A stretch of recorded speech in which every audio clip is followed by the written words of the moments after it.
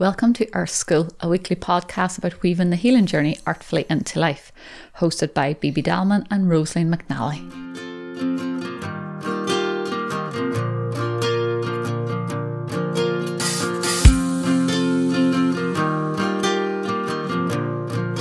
Welcome back, everybody, to this week's episode of Earth School. We're delighted to have you with us as always, and a welcome to Bibi, who as always is here to share her wisdom. And this week we are continuing to sort of build on the theme that we entered into January with, our intentions, our visions, our dreams that we hold for the year. We sort of looked into the embodiment of them last week. So this week we thought we would sort of explore the landing of them, the creation of them, sort of what that means for us. How do we bring things to life? How do we bring life to things? And maybe even figuring out how you do it yourself, possibly in a way. So I think we'll start there and see what comes from it, Bibi, as always. So looking at the individuality, I suppose, of the manifestation process, right? That's really so highly unique to all of us. And I think in that way, looking at how we create, how we move from an idea, a vision, to actually then embodying that and then letting that ripple into, all the things that we create in a way that's authentic with ourselves. Because I think we see a lot of messages out there of how it's been done by others. So I think we want to talk today a lot about how can we do that in a way that is actually honoring our own needs, our own ways, and also how can we use our own energy flow in a way so it's just all a little more easier and maybe a little more potent. To me, it's like it fits with the life you want to live. Come back and into your values, what's important to you, how you want to be in the world, how you want to live your day-to-day life. To me, it sort of slots into that as well, because if I'm trying to manifest in a way then that is pulling against all of the things that are really important to me, then I'm creating a chink in that flow of energy, and I'm the forcing, the pushing and the striving again, versus that deep listening and even the reflection of how have I done in the past, where it really was flowed. There may have been challenges, but there still was a sense of underlying flow and ease to it. And where have I done it in the past where it's just been pushing something really up a hill that way, the biggest stone ever up a hill that's gone against, and it actually never maybe even crossed the finish line, or it did and you were deflated even after it. Yeah, and I think intuitively we do know that it works so differently for each and every one of us, because we have seen our friends, family members do something in a certain way, and then we maybe even have tried it on and it just doesn't work for us in the same way, and we oftentimes then go into this it must be my fault, right? I'm not good enough, I'm not as good as whereas I think that a lot of times that's not really the case at all. It's really about manifesting has so much to do about getting to know yourself really well, not just what you want, not just the things you want to manifest, but the way in which you manifest. And I think there's no one short answer to that either. I don't think there's a quick solution to it, but it's a feeling a way into it. And I think the benefit from doing it your way is not only coming when you have yourself figured out 100%. I don't even know when that's supposed to be, but it's actually incremental along the way. Every little bit of understanding of our own energy flow, how we deal with it on a day-to-day basis, how we respond to creative, ideas that land our way. That all has to do with how we, I suppose, manifest. I'm really struggling to use the word successfully, but authentically, powerfully, and authentically. In a way that's aligned. To us, to life, to what wants to come through us as well, versus in a sense we are in the driving seat, but we also have a very good navigator, which is that which wants to come through us. And do I totally forget that is a living entity in itself, and I think I'm the at the head of the horse and it's behind me sort of thing, whereas it's actually got one rein as well. I think we sometimes forget to use sort of that energy, that connection to it, to see how does it actually want to be birthed. does it want to be shared with lots of people? Does it only want to be for you? Do you know, like, is it, you know, for you to bring into the world for yourself now, and then 20 years down the road for it to take a whole new life to itself? Like, and I've seen that with people, you know, a couple of my teachers and all, they're watching like ideas that budded a long time ago, and now it's like taking a completely different life form. Like, do you know, it's the same essence running through it, and it's the same way it's shown, but it's vitality. It's like, okay, now I'm ready to do X, Y, Z. Now I'm ready to be seen more. Now this is ready to go out to the wider scope, or whatever it might be. Like, so it's to know some things have their own trajectory, like, and to give them that space for that too, like.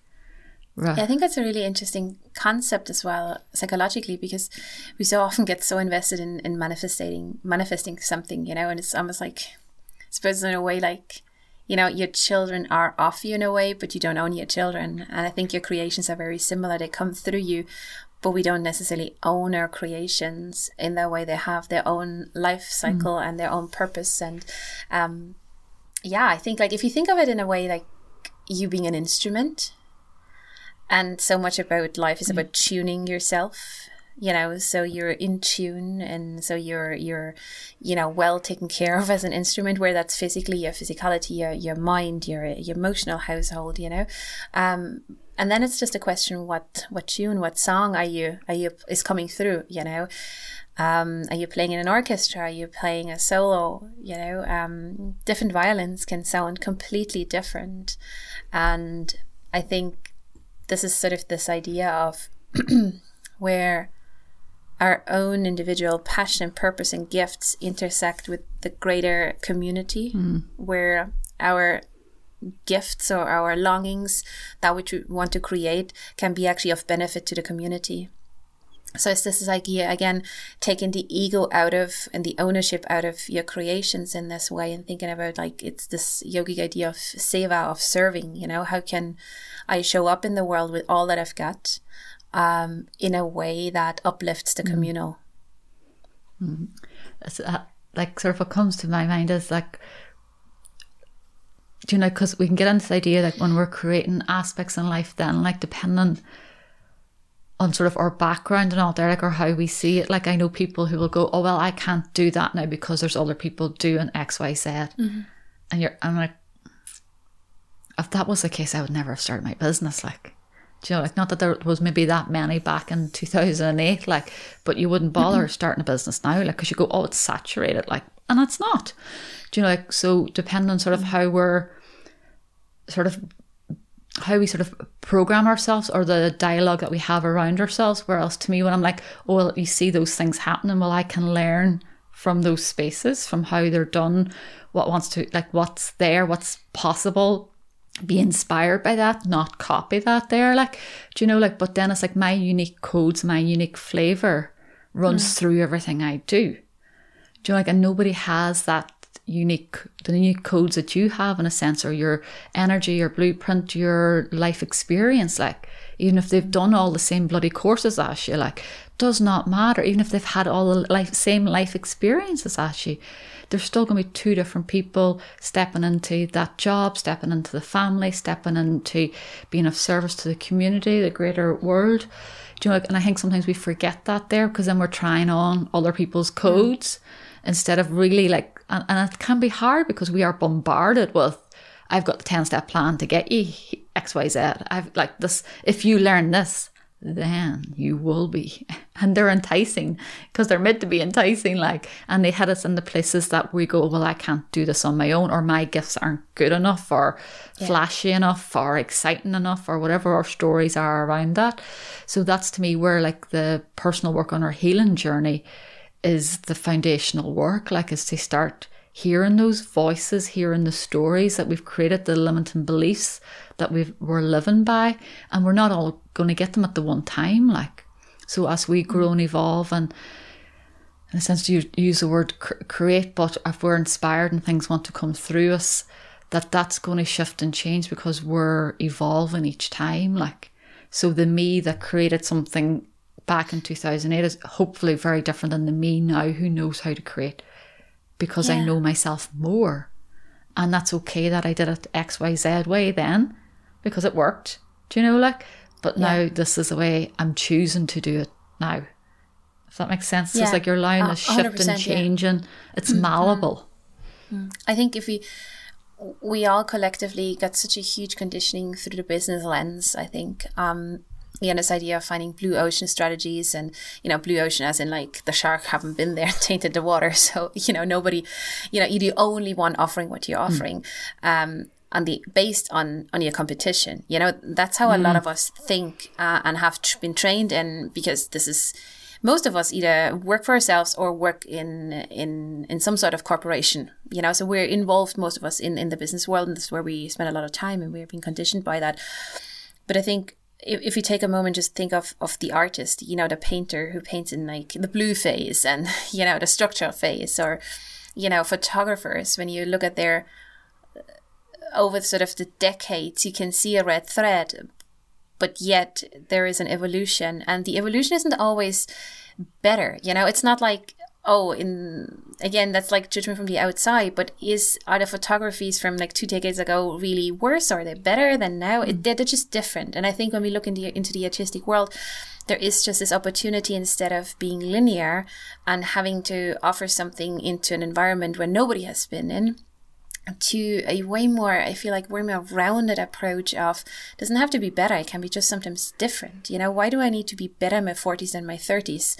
Just different experiences. And we take the pressure off ourselves and also off the creation, because if you go into creating that 2022 needs to be better than 2021, inherently you're undermining yourself, because you're actually telling yourself what you've created last year was shit.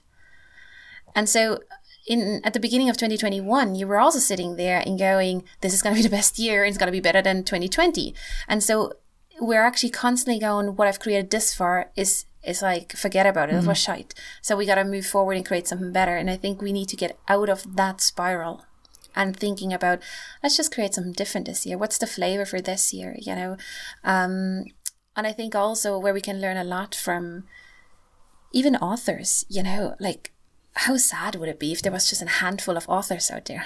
Because every one of us has probably a whole lot of favorite authors. And then your friends probably read books by people that they don't resonate with you. And it's beautiful, because your friends need books too, So I think, again, when we move back and away from that business sense to a sense of making the world a more beautiful, more interesting,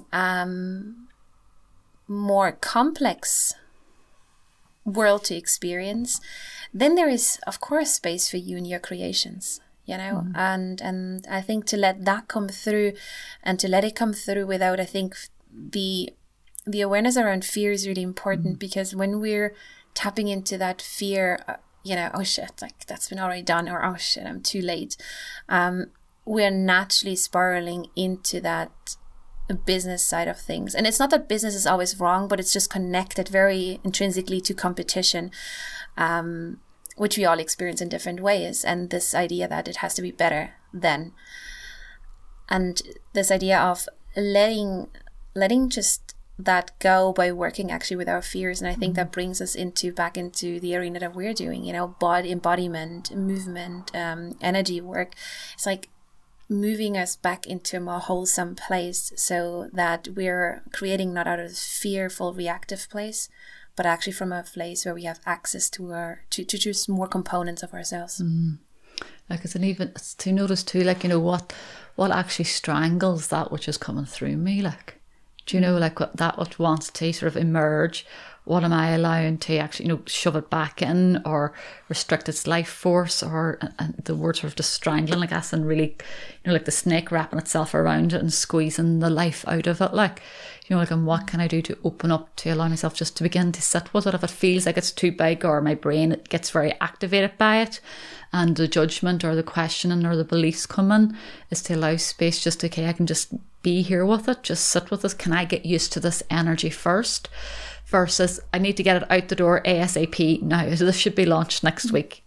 And I think sometimes we're too fast.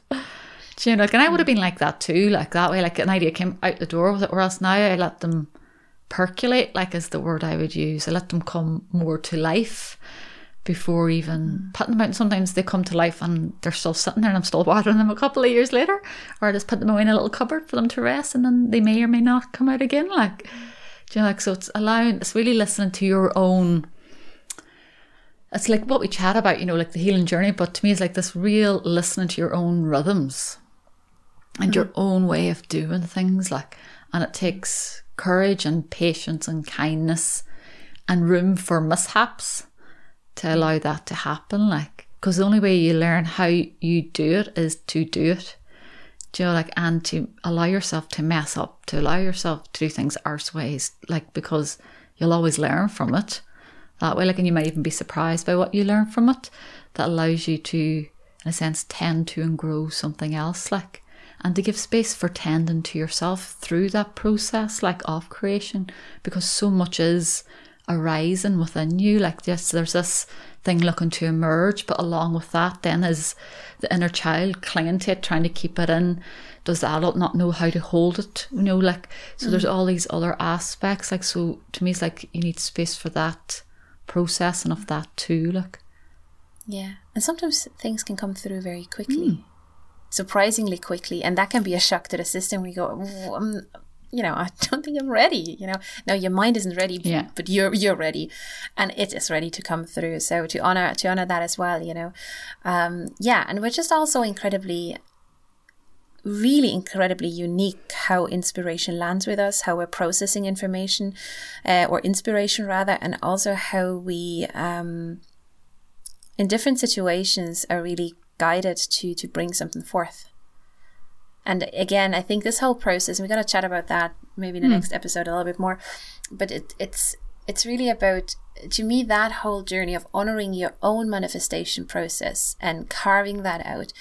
It's again taking power back in-house, you know. It's noticing, and that's also part of the healing journey, noticing in what places have I actually, again, externalized power, whether it's just through approval, you know. It's like, oh, I think if I'm actually creating that sort of project or idea that I'm having, I think my friends are really gonna go, you know, crazy to think I've lost it, you know, or my family or parents, or what they think. So, you know, at some stage or another, most of us would probably have had thoughts like that as well. So I was like, what are we not letting go come through out of fear of reputation? You know, where do we need to tend ourselves in that process? Where is there a wound that, you know, in the manifestation process has just been highlighted? And so if I can tend myself to that and give myself the time, there's an incredible amount of healing that can happen, and that sets us free. Or if I just push through, then we can obviously just repaint ourselves and, you know, make the whole one sit a little deeper. So I think there's a lot more to the manifestation process rather than just put it on a mood board and just do it, you know. Yeah, like for me, it's like your soul is looking to express itself through you. Yeah. And only you get the whisperings off that there, really, like. Do you know, like, other people may have an insight into it, but it's only you who can take the time to really listen to that space and honour it, name it, claim it. And like, it doesn't matter if anybody else is doing it or not, but it's to honour that something has visited you and wants to come through. Like, do you know, like, and to give space for the tending to that there, like, is the way I look at it, like, because otherwise you're going to end up doing, like, say, like in the work that we do, like, a lot of us will have left traditional 9-to-5 jobs, like, so we'll end up back in the same, not in a 9-to-5 job, but in the same framework, the same mindset of doing it this way, like, versus like, and it's a learning process too, like, of clearing the decks and actually really considering, like, if I left all of that because of X, Y, Z, because, like, you know, I had no time to myself, I didn't get to do my practices, it just felt really unfulfilling, I really wanted to be of service to people, then, like, am I getting to fulfill any of that while wearing this other hat, like, do you know, like, and what are the foundations that maybe I need to create to allow that to happen as well? Like, what is the inspiration of that? The inspiration might not be a project, it might be a way of living, which in itself is a project, like, or a creation, like, do you know, like, so it's creating space for life to be different, like, for it to fulfill you and give you something, like.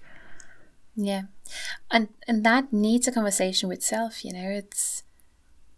There's sort of sometimes the sometimes the more joyful and sometimes the more difficult conversations to actually go, what is it that I want? Because there might be nothing there for a while. It's like, I don't know, you know, and to not fill that confusion or that gap with, you know, with your neighbor's aspiration or someone you follow online, you know, it's like, can I hone my own aspirations and hold myself in that whole anxiety? Because, you know, doing you is super fulfilling, but it's also, it's a little unnerving at times because there's only one of you and only you can do you. So if you look right and left, nobody else will do life just the way you can do it. So again, it's a learning to stand on our own 2 feet and, you know, of course, pull help in from the outside, but to not externalize our own empowerment once more. So yeah, there's a lot to it. So on that little note, will we wrap up? And we're going to segue next week into another little aspect of it. Let's just give you a taster. So maybe consider, as we start off with, considering what does manifestation mean to you? What is the story you've created around what it looks like? That way, like how you think it happens. Your role in it. Do you think you have any at all? That way, like, and looking back at life and seeing how maybe that's impacted you and maybe considering then how you can shift and evolve that definition so it actually really maybe supports you for the coming year with the visions, the words, the dreams that you've maybe been pondering the last few weeks. So I like that. So next week we will expand, my dear listeners, and we look forward to connecting then. So enjoy. We'd like to thank you for listening to the Earth School podcast hosted by Rosalie McNally and BB Dalman. If you'd like to find out more about the podcast, you can follow us on Instagram, or if you'd like to learn more about our individual work, you can check us out on our websites, bbdalman.com and thethirstysoul.com.